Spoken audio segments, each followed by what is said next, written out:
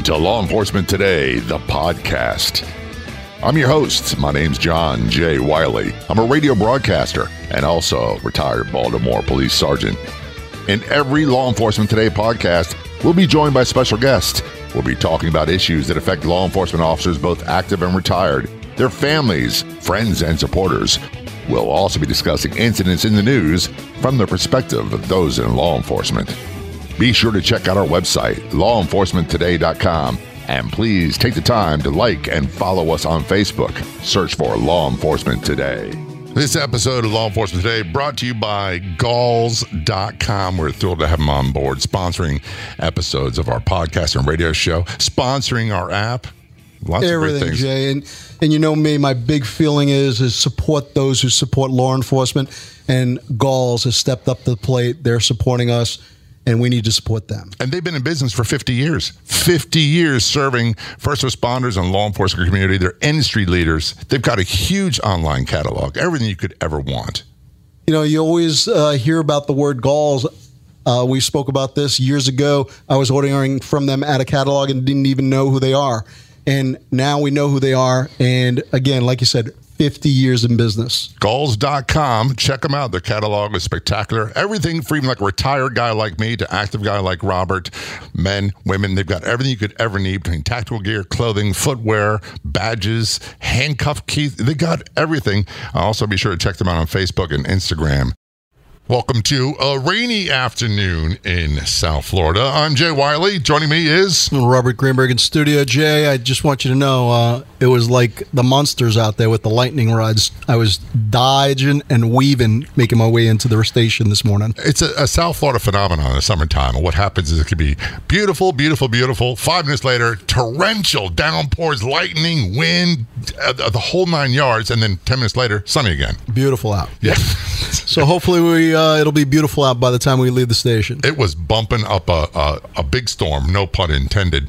Joining us on the phone from Maryland, Chuck Schneider, actually, real name Charles Schneider, retired Baltimore City Police Sergeant. Chuck, how are you? I'm great, Jay. Robert, how you guys doing? Doing really good, Chuck. Thank you again for joining us. I'm so glad you're joining us on the show. I got to give a little bit of history so people realize I do know you. We know each other. We were academy classmates back in the Baltimore Police Academy, class 80-9. And Chuck is a Marine veteran. Were you a drill sergeant? No, I never got that far. Okay. I was actually a weapons and tactical instructor my last couple of years in the Marine Corps out of Camp Pendleton, though. But he was a squared away guy. I mean, razor sharp creases in his uniform, the whole 9 yards. And I always tell this story. Part of what we had to do was go through a room that they set off tear gas in. So we would learn how to use a gas mask, that they work, and what it's like to have the effect of the tear gas on you. And it was no lights on, and we had our gas mask on, and we had our hand in front of the person in front of us. Chuck was in front of me. And he's done this hundreds of times. I didn't realize this. So what we're supposed to do is take off our mask in all this thick gray smoke with the tear gas, say your name, your sequence number, and then leave. And what he did is he ripped off his mask, took a deep breath, and gave his name, his date of birth, his sequence number of the police department, his social security number, his date of exit from the Marine Corps. And they're like, get out of here, smart aleck. Show off, huh? I like it. So I'm thinking, this is going to be a piece of cake. I rip off my mask, take a deep breath, and I look at it. I didn't realize Chuck had been eating gas for years. He's a gassy guy, is what you're saying. He was a gassy guy. Chuck, so we didn't work together. We were in academy together.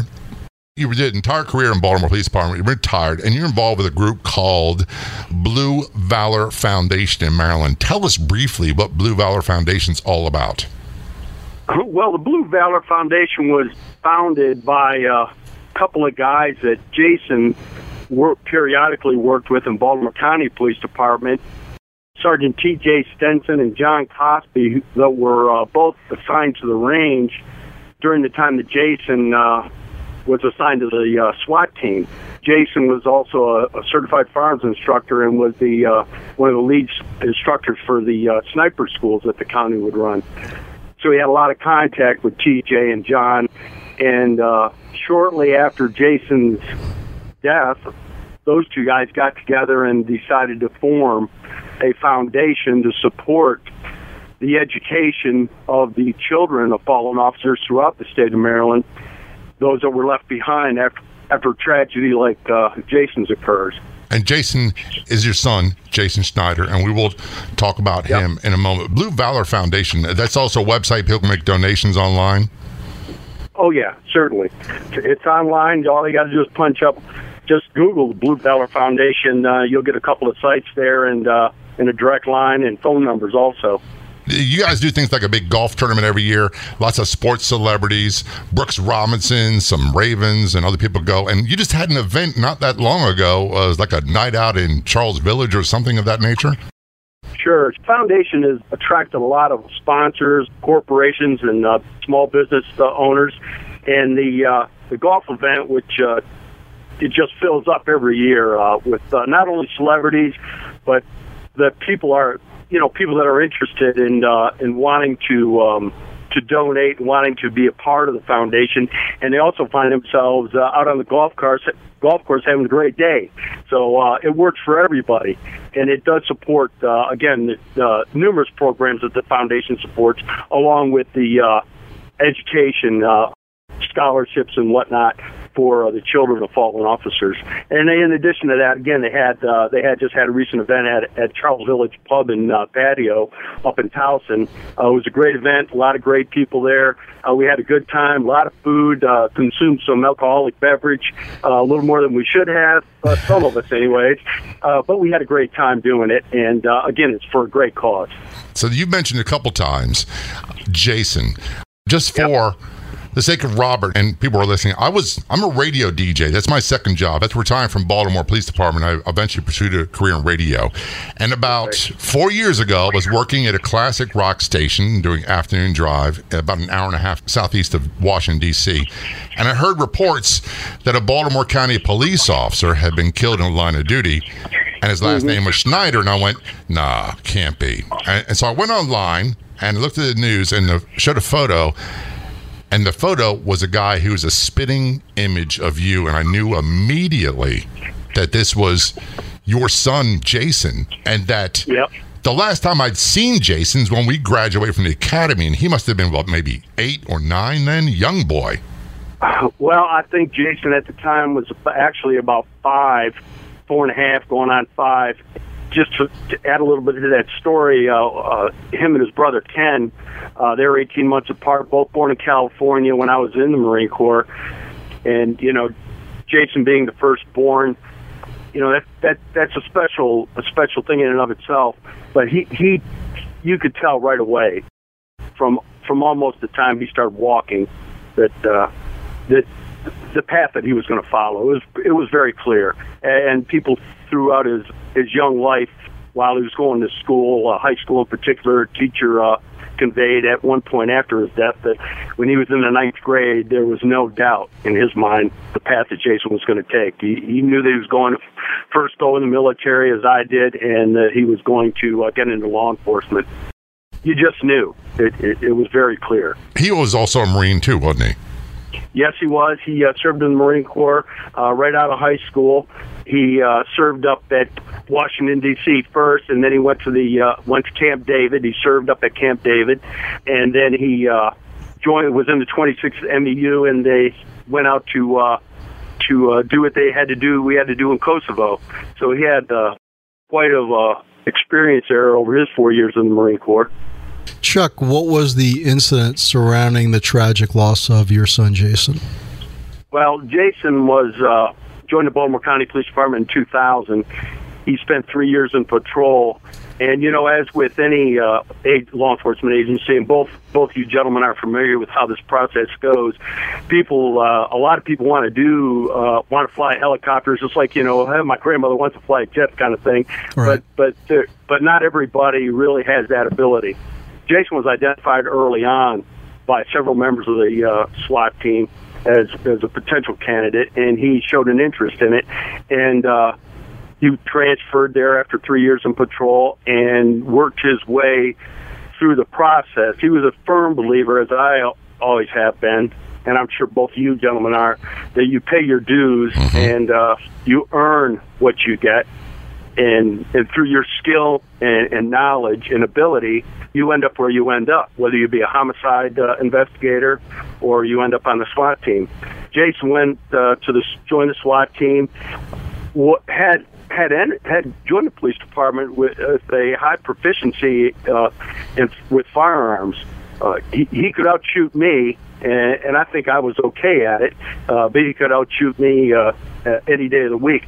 He worked his way into the position where he became a lead sniper on the team. He was also the primary instructor for several schools that the Baltimore County Police Department sponsored.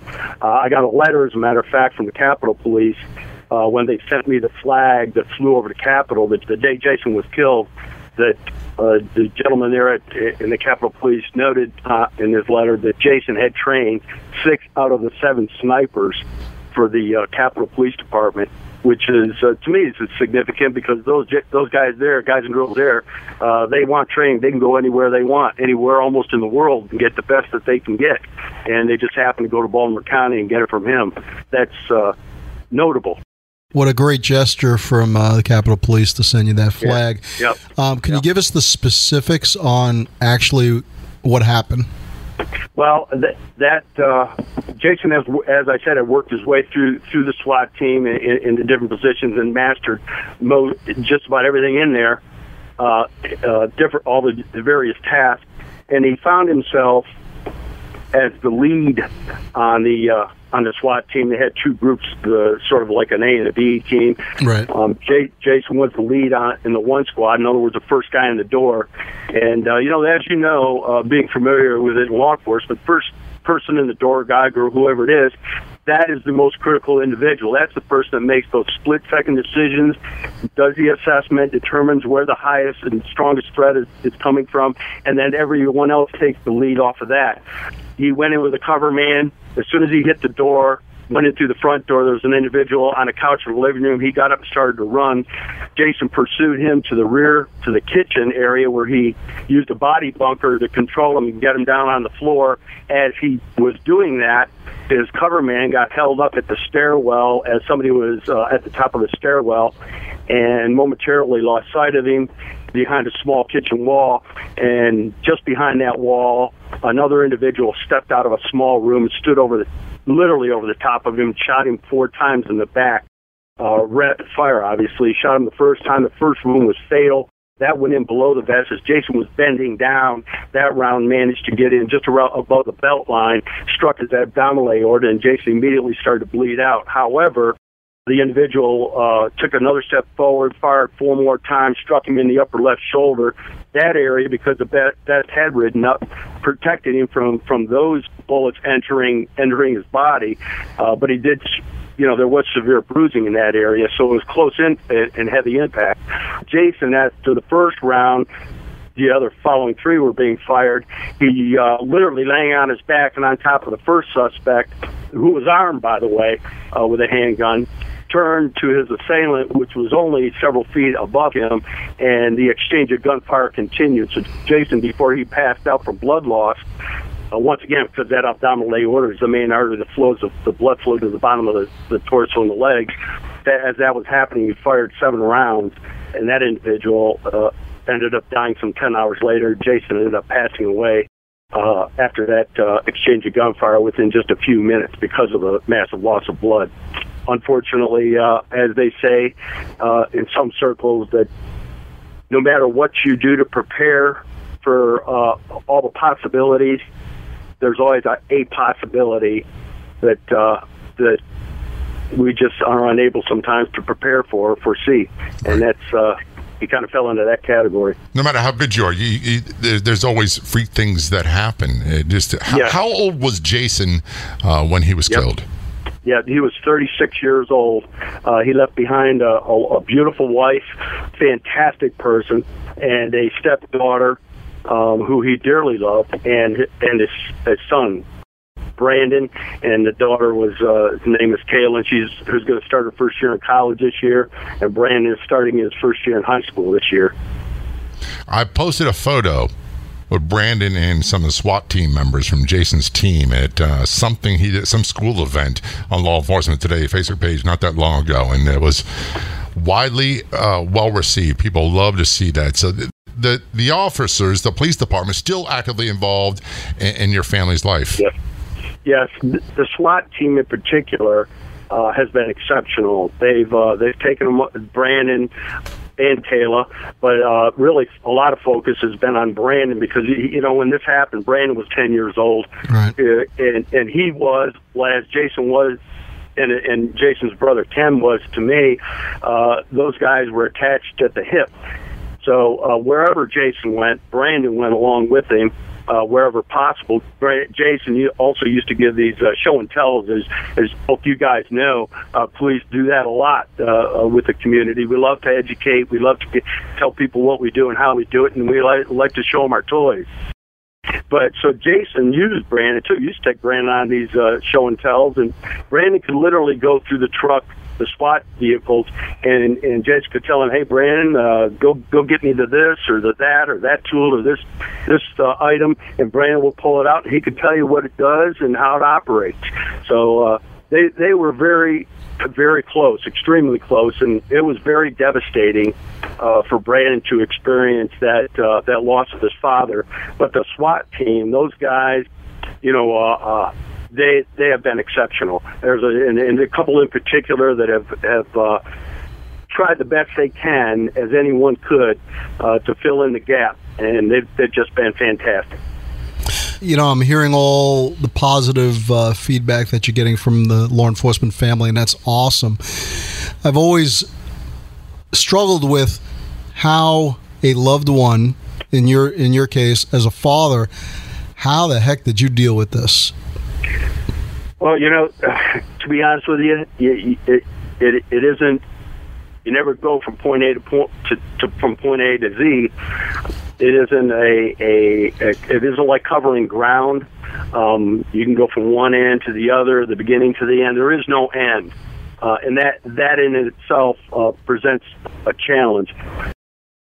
Initially, and this is the analogy that I use, and I'm sure a lot of people can relate to this, when you suffer a traumatic experience that the trauma is so horrific, it is not unlike, if you can imagine, standing on a 2-story building and doing a belly smacker down onto the hard cement.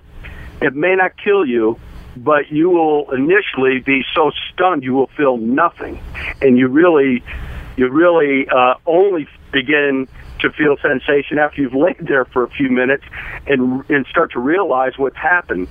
Then the pain starts.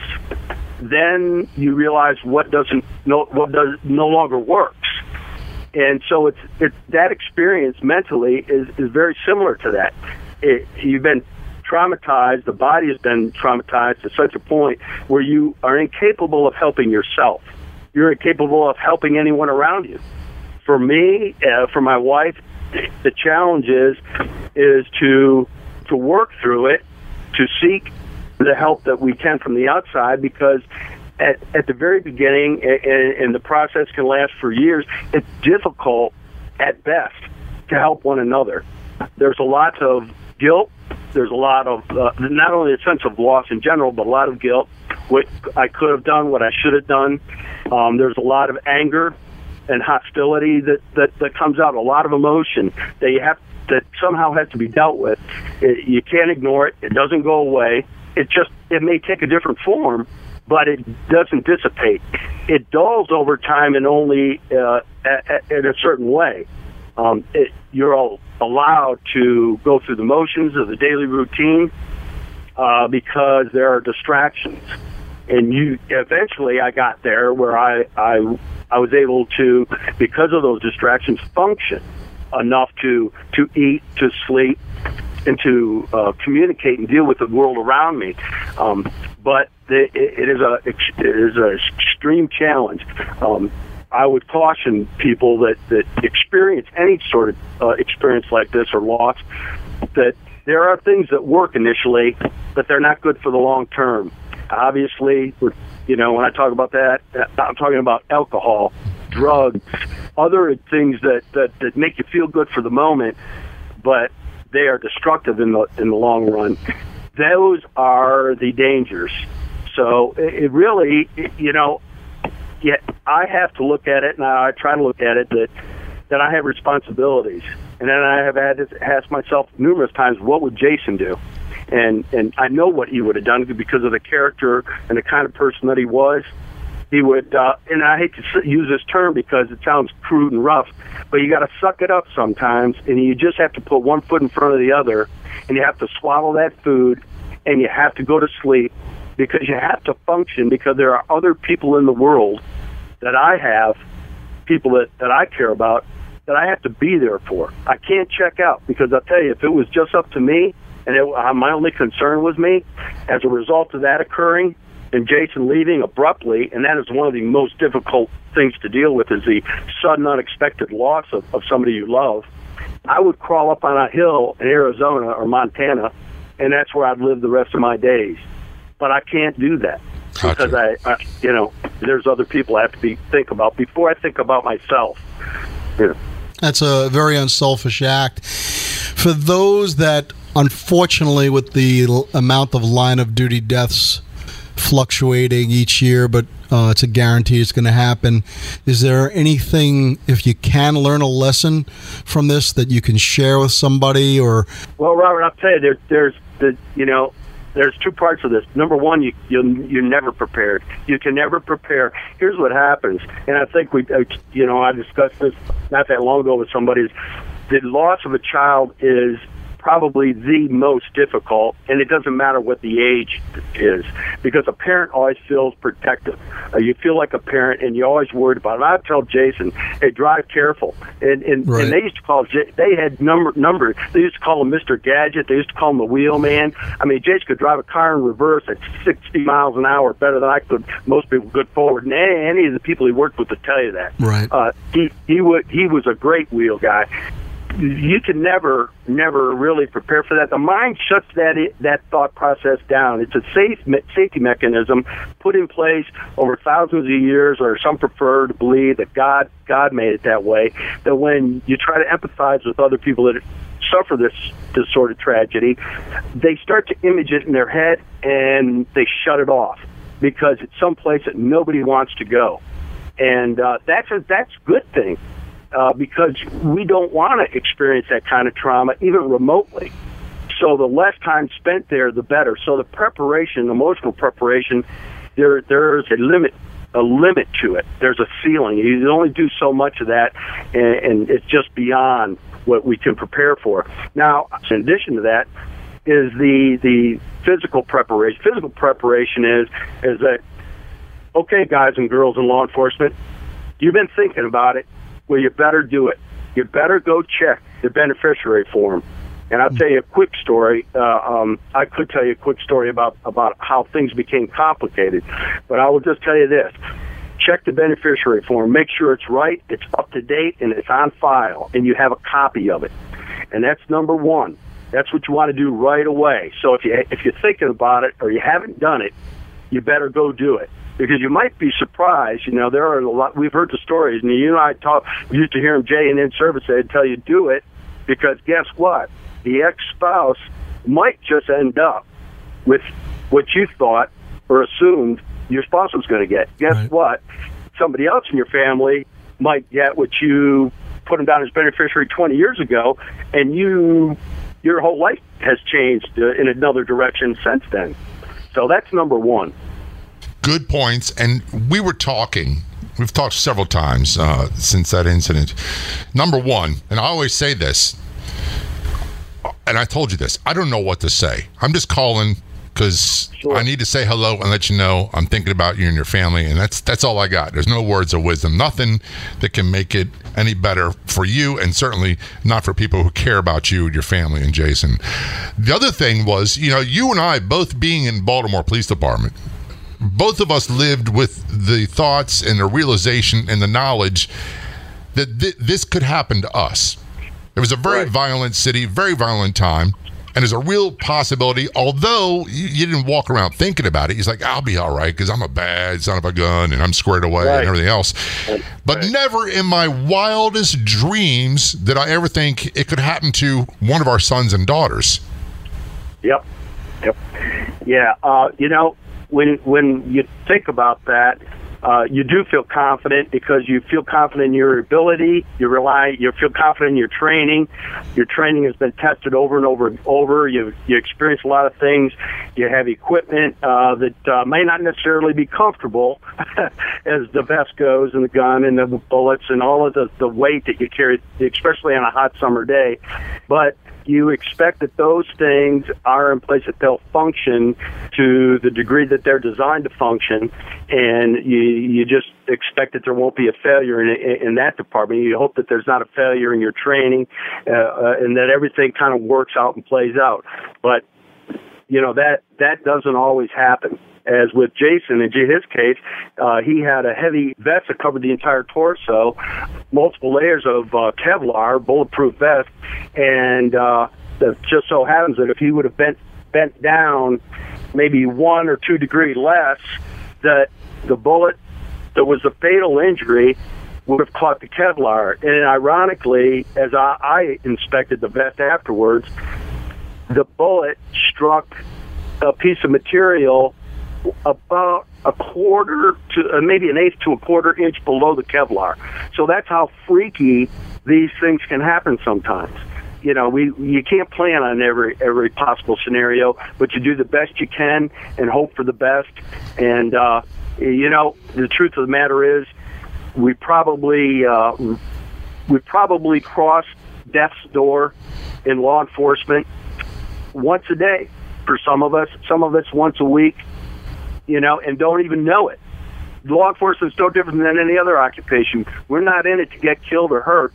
We're in it to help people, and that's what everybody that is a honest, law-abiding, fair-minded person should realize when they're hearing the rhetoric from one corner versus the other, the real reality. Most 99.9%, and you gentlemen both know this, you enter law enforcement because you want to help people that are in need, that are in trouble. So that's what we do. We go into a lot of situations where there's violence. You cannot meet violence with apathy, with kindness, with tenderness. When violence occurs, the majority of the time, violence is met with violence, because that is the only thing that will stop violence, and that's the truth of it. And who among us will stand up and take watch tonight?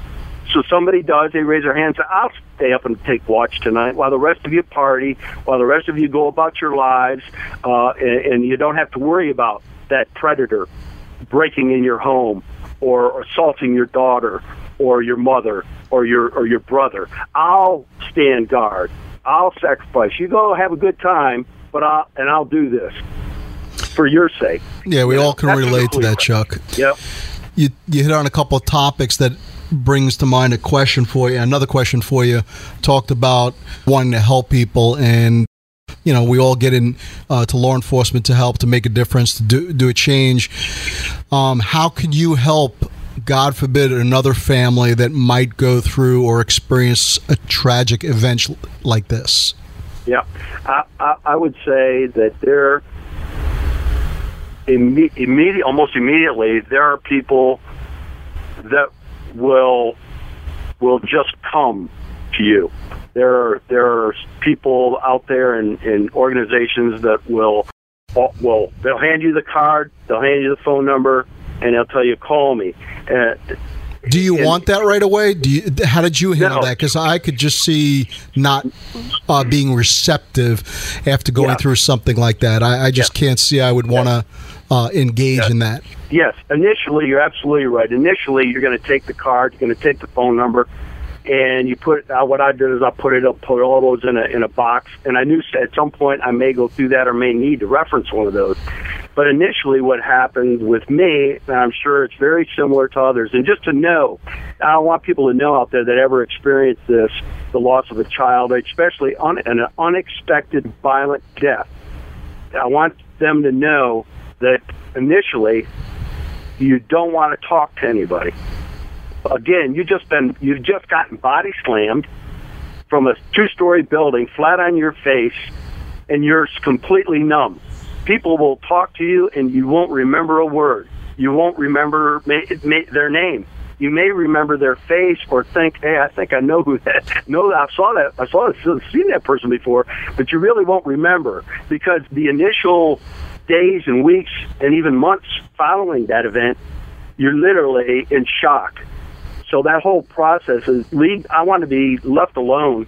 I wanted to be, because I cry in private, and I don't know where that's going to lead. You know, the tears, the overwhelming the loss of breath, the collapsing. I've done it all. Right. I've laid down on my garage floor.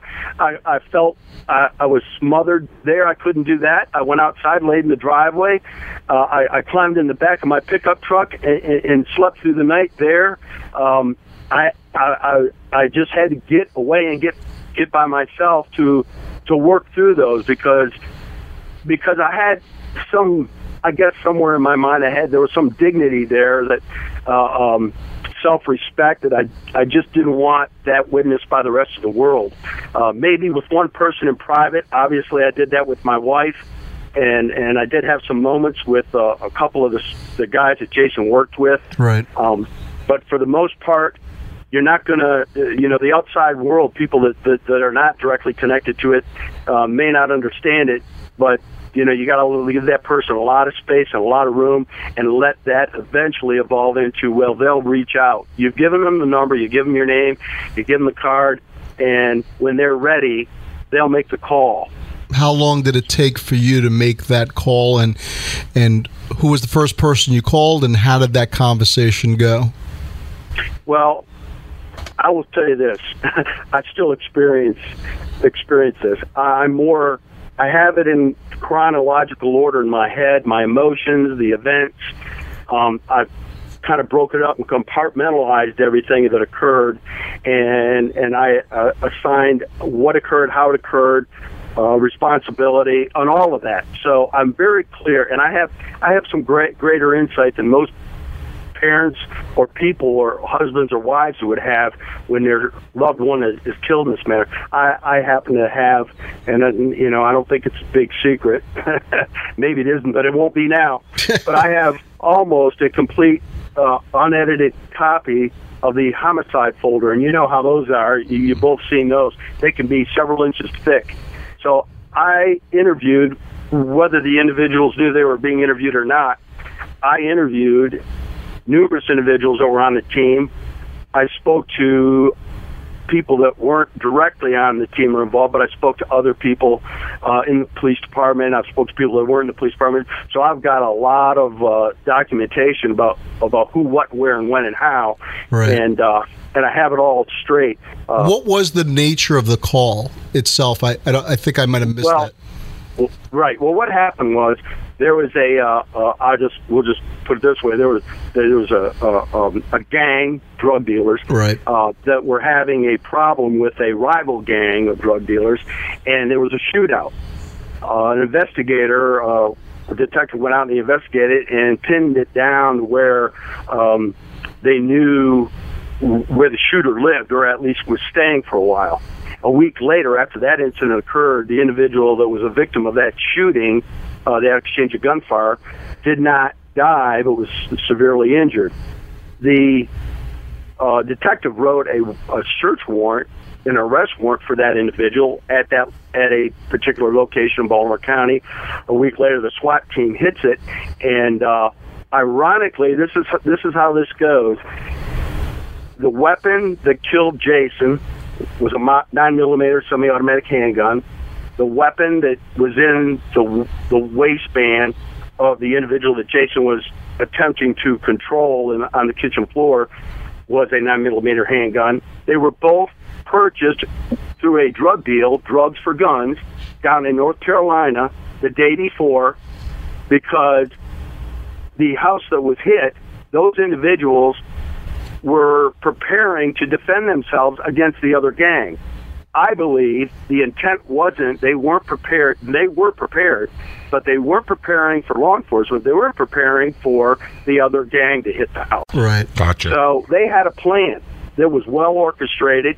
I believe that the plan was that one individual runs to the back of the house and the other one ambushes whoever entered the house. The lighting was such, and even though we have police written across our back and our front, when you go into a house like that, it's pretty well understood that people will almost go into a moment of shock themselves, and that works in our favor. That's the element of surprise. That's why we do what we do, these dynamic entries.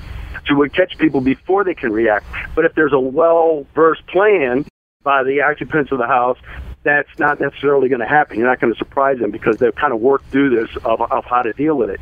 So I think that's what occurred, to be honest with you. Gotcha. Now, one of the things I know that is very important to you from our prior conversations via Facebook, whatever, is keeping Jason's memory alive. Tell us how you do that and how you want other people to do that. Sure, that's a great question, Jay. I'll tell you, right now, what we are doing right now is more healing than what I've done in the last 6 months. Anything I've done in the last 6 months. And I'll tell you why. Because I'm telling Jason's story. Because Jason was a caring human being, a loving human being, was a stellar son and father. And he was exceptional. So exceptional to the point that when he would come to my house and just simply wash his car, he could have drove to his house and washed his car. He would come to my house and use my water and drink my beer. But and that was okay. But when he would do that, I remember in the months before him being killed, sitting in my garage, and in times past I would help him wash his car or do whatever he was doing. But I found myself just sitting in the chair with the garage door open and watching him wash his car and thinking to myself, he's unbelievable. And I'm actually his father. This guy is somebody that, people want to be around. They like him. They like him a lot. And, I was felt honored to be his father. So when I can remind the world that he lived, he contributed, he didn't, there was no harm done. He never created any harm. All he did was do good. And he touched the lives of many people. I've had many, many people tell me, hey, I had a couple of people tell me I wouldn't have got through the police academy if Jason hadn't helped me. I wouldn't be a cop today. My dream, I wouldn't be a cop today if he hadn't helped me. I've had people tell me stories like that repeatedly.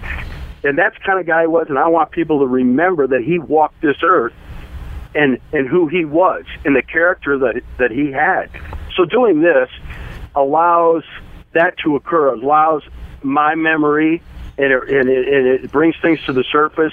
And I remember, and I'll go home tonight and I'll lay in bed and things will rush through my head, and I'll remember things when he was small, when he was 15, when he was 25, and no matter what those emotions bring, even if I'm laying in bed sobbing as I do many and many a night, that's a good thing, because after that experience I feel a little bit better, and every time it occurs I feel a little bit better.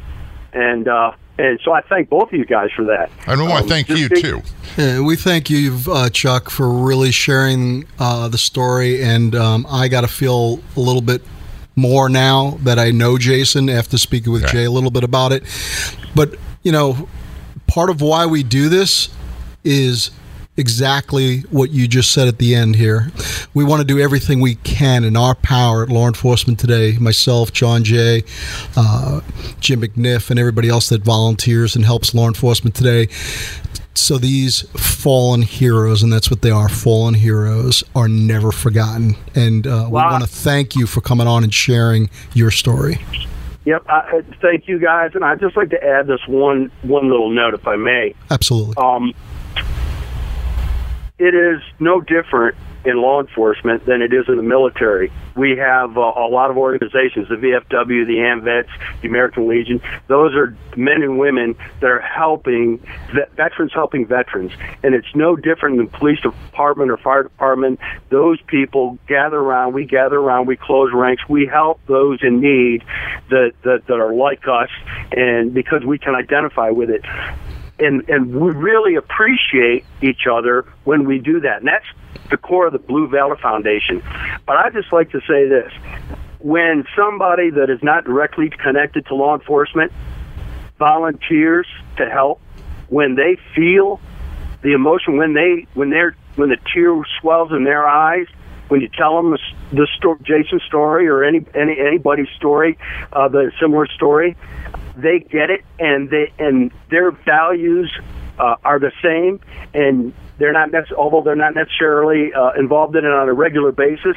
They're in our corner. They are the 90% of the people that appreciate what we do, and some of them are willing to come out and they're willing to donate their money, their time, their effort, and do whatever they can do, and whatever they can contribute, they'll contribute. And to them, I say, thank you and God bless you, because that's who we're doing this for. We're not just doing it for ourselves.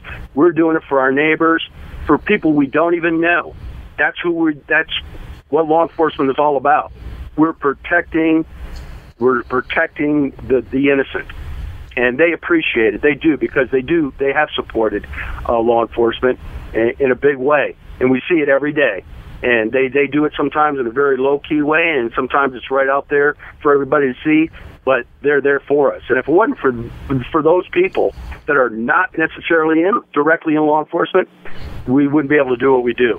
Chuck, thank you so much. And I got to say this before we hang up on each other.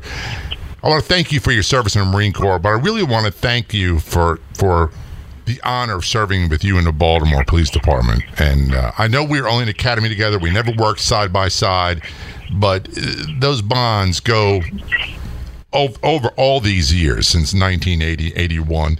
And it's an honor to have worked with such great people in that department. And please do a favor for us.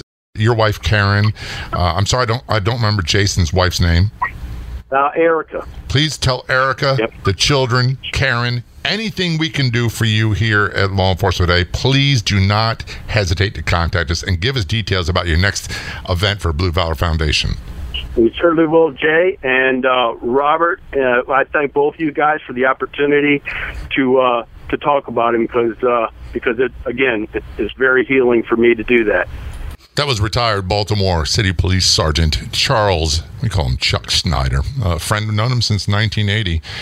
I got to say this, I really, really appreciate Chuck coming on and talking about these intimate details that, man, it can't be easy to talk about. I can't even imagine. And, even to let his guard down, being an ex-Marine, supposed to be even more tougher than You're going to get strangled by Marines for saying ex. You don't say that. I'm sorry, guys. I'm sorry. It's, say I don't know the right words, but I don't just say he's a Marine. That's all I say. You're absolutely 100% right. It's just, me, I'm just always in awe of these types of stories and the courage that a father can have going through times which I can only imagine. Yeah. And he always, when we talk, he always talks about how important it is to him and his family to keep Jason's memory alive.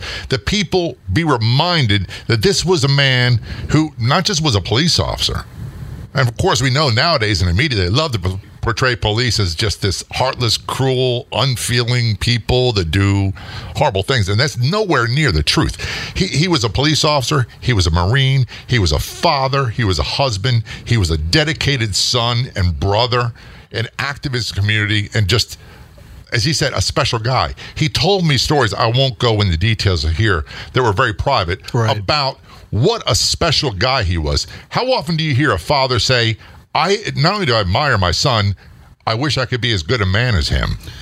I understand that. I truly do. I think that for most parents, they want their children to be a better human being than they are. Right. And some of us are lucky enough to experience that. And I get the idea where he said, I was just in my garage watching him wash the car, admiring that me being such a screw up, which is, he didn't say that, but me going through some troubling times in my life, that I was able to father such a magnificent human being. And the thing is, Chuck is such a great squared away guy.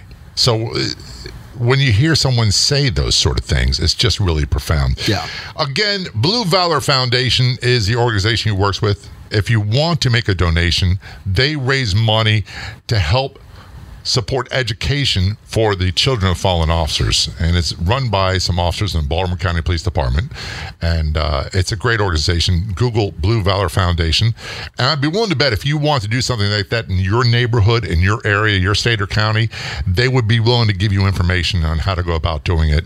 And it's just a phenomenal episode. I'm so glad he volunteered and agreed to come on the air with us. Absolutely.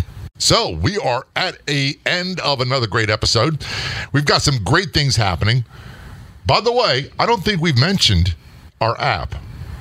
No, not on this broadcast. No. We haven't mentioned it on any broadcast because it's brand freaking new. Right. It's been around about a month now. So if you haven't downloaded our app, it's free.